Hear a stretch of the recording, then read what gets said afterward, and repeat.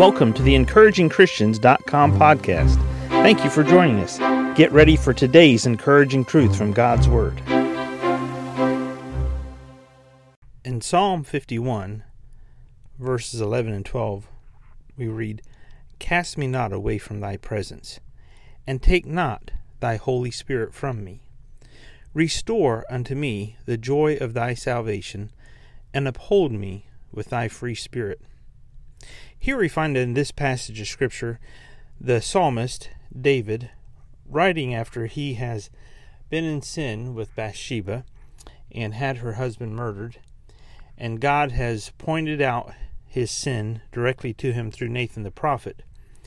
David is now in the process of trying to reconcile himself in his fellowship and his relationship here with God.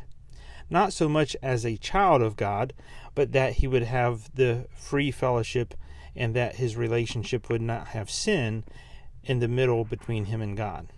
He says, "Cast me not away from thy presence, and take not thy Holy Spirit from me." As we notice from this scripture in the psalmist's mind, and also in Scripture, we find the Holy Spirit is the conveyor of the presence of God. The Holy Spirit is the conveyor of the presence of God. What does that mean? It means that you and I, sometimes as believers, although the Holy Spirit lives inside of us, He has birthed us into the family of God, and He has sealed us unto the day of redemption. He is with us 100% of the time, 24 hours a day, 7 days a week, 365 days a year. Sometimes we feel close to God, and sometimes we don't feel close to God. And David knew because of his sin that he was not feeling close to God. And he said, "Cast me not away from thy presence, and take not thy Holy Spirit from me." The Holy Spirit is the conveyor of God's presence. When Jesus was baptized, the Holy Spirit appeared in the form of a dove. He is the conveyor of God's presence. This was God's approval. This was God's blessing. This is God's presence being conveyed by the Holy Spirit. Many times you and I feel close to God, and many times we don't feel close to God. Well, if we don't feel close to God, who moved? Because God hasn't moved. It's us.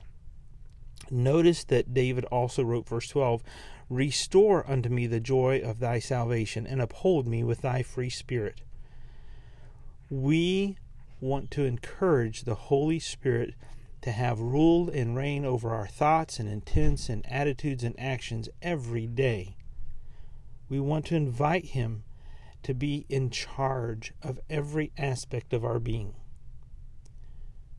When we allow the Holy Spirit to have full rule and reign over us, we can know that we are in God's presence.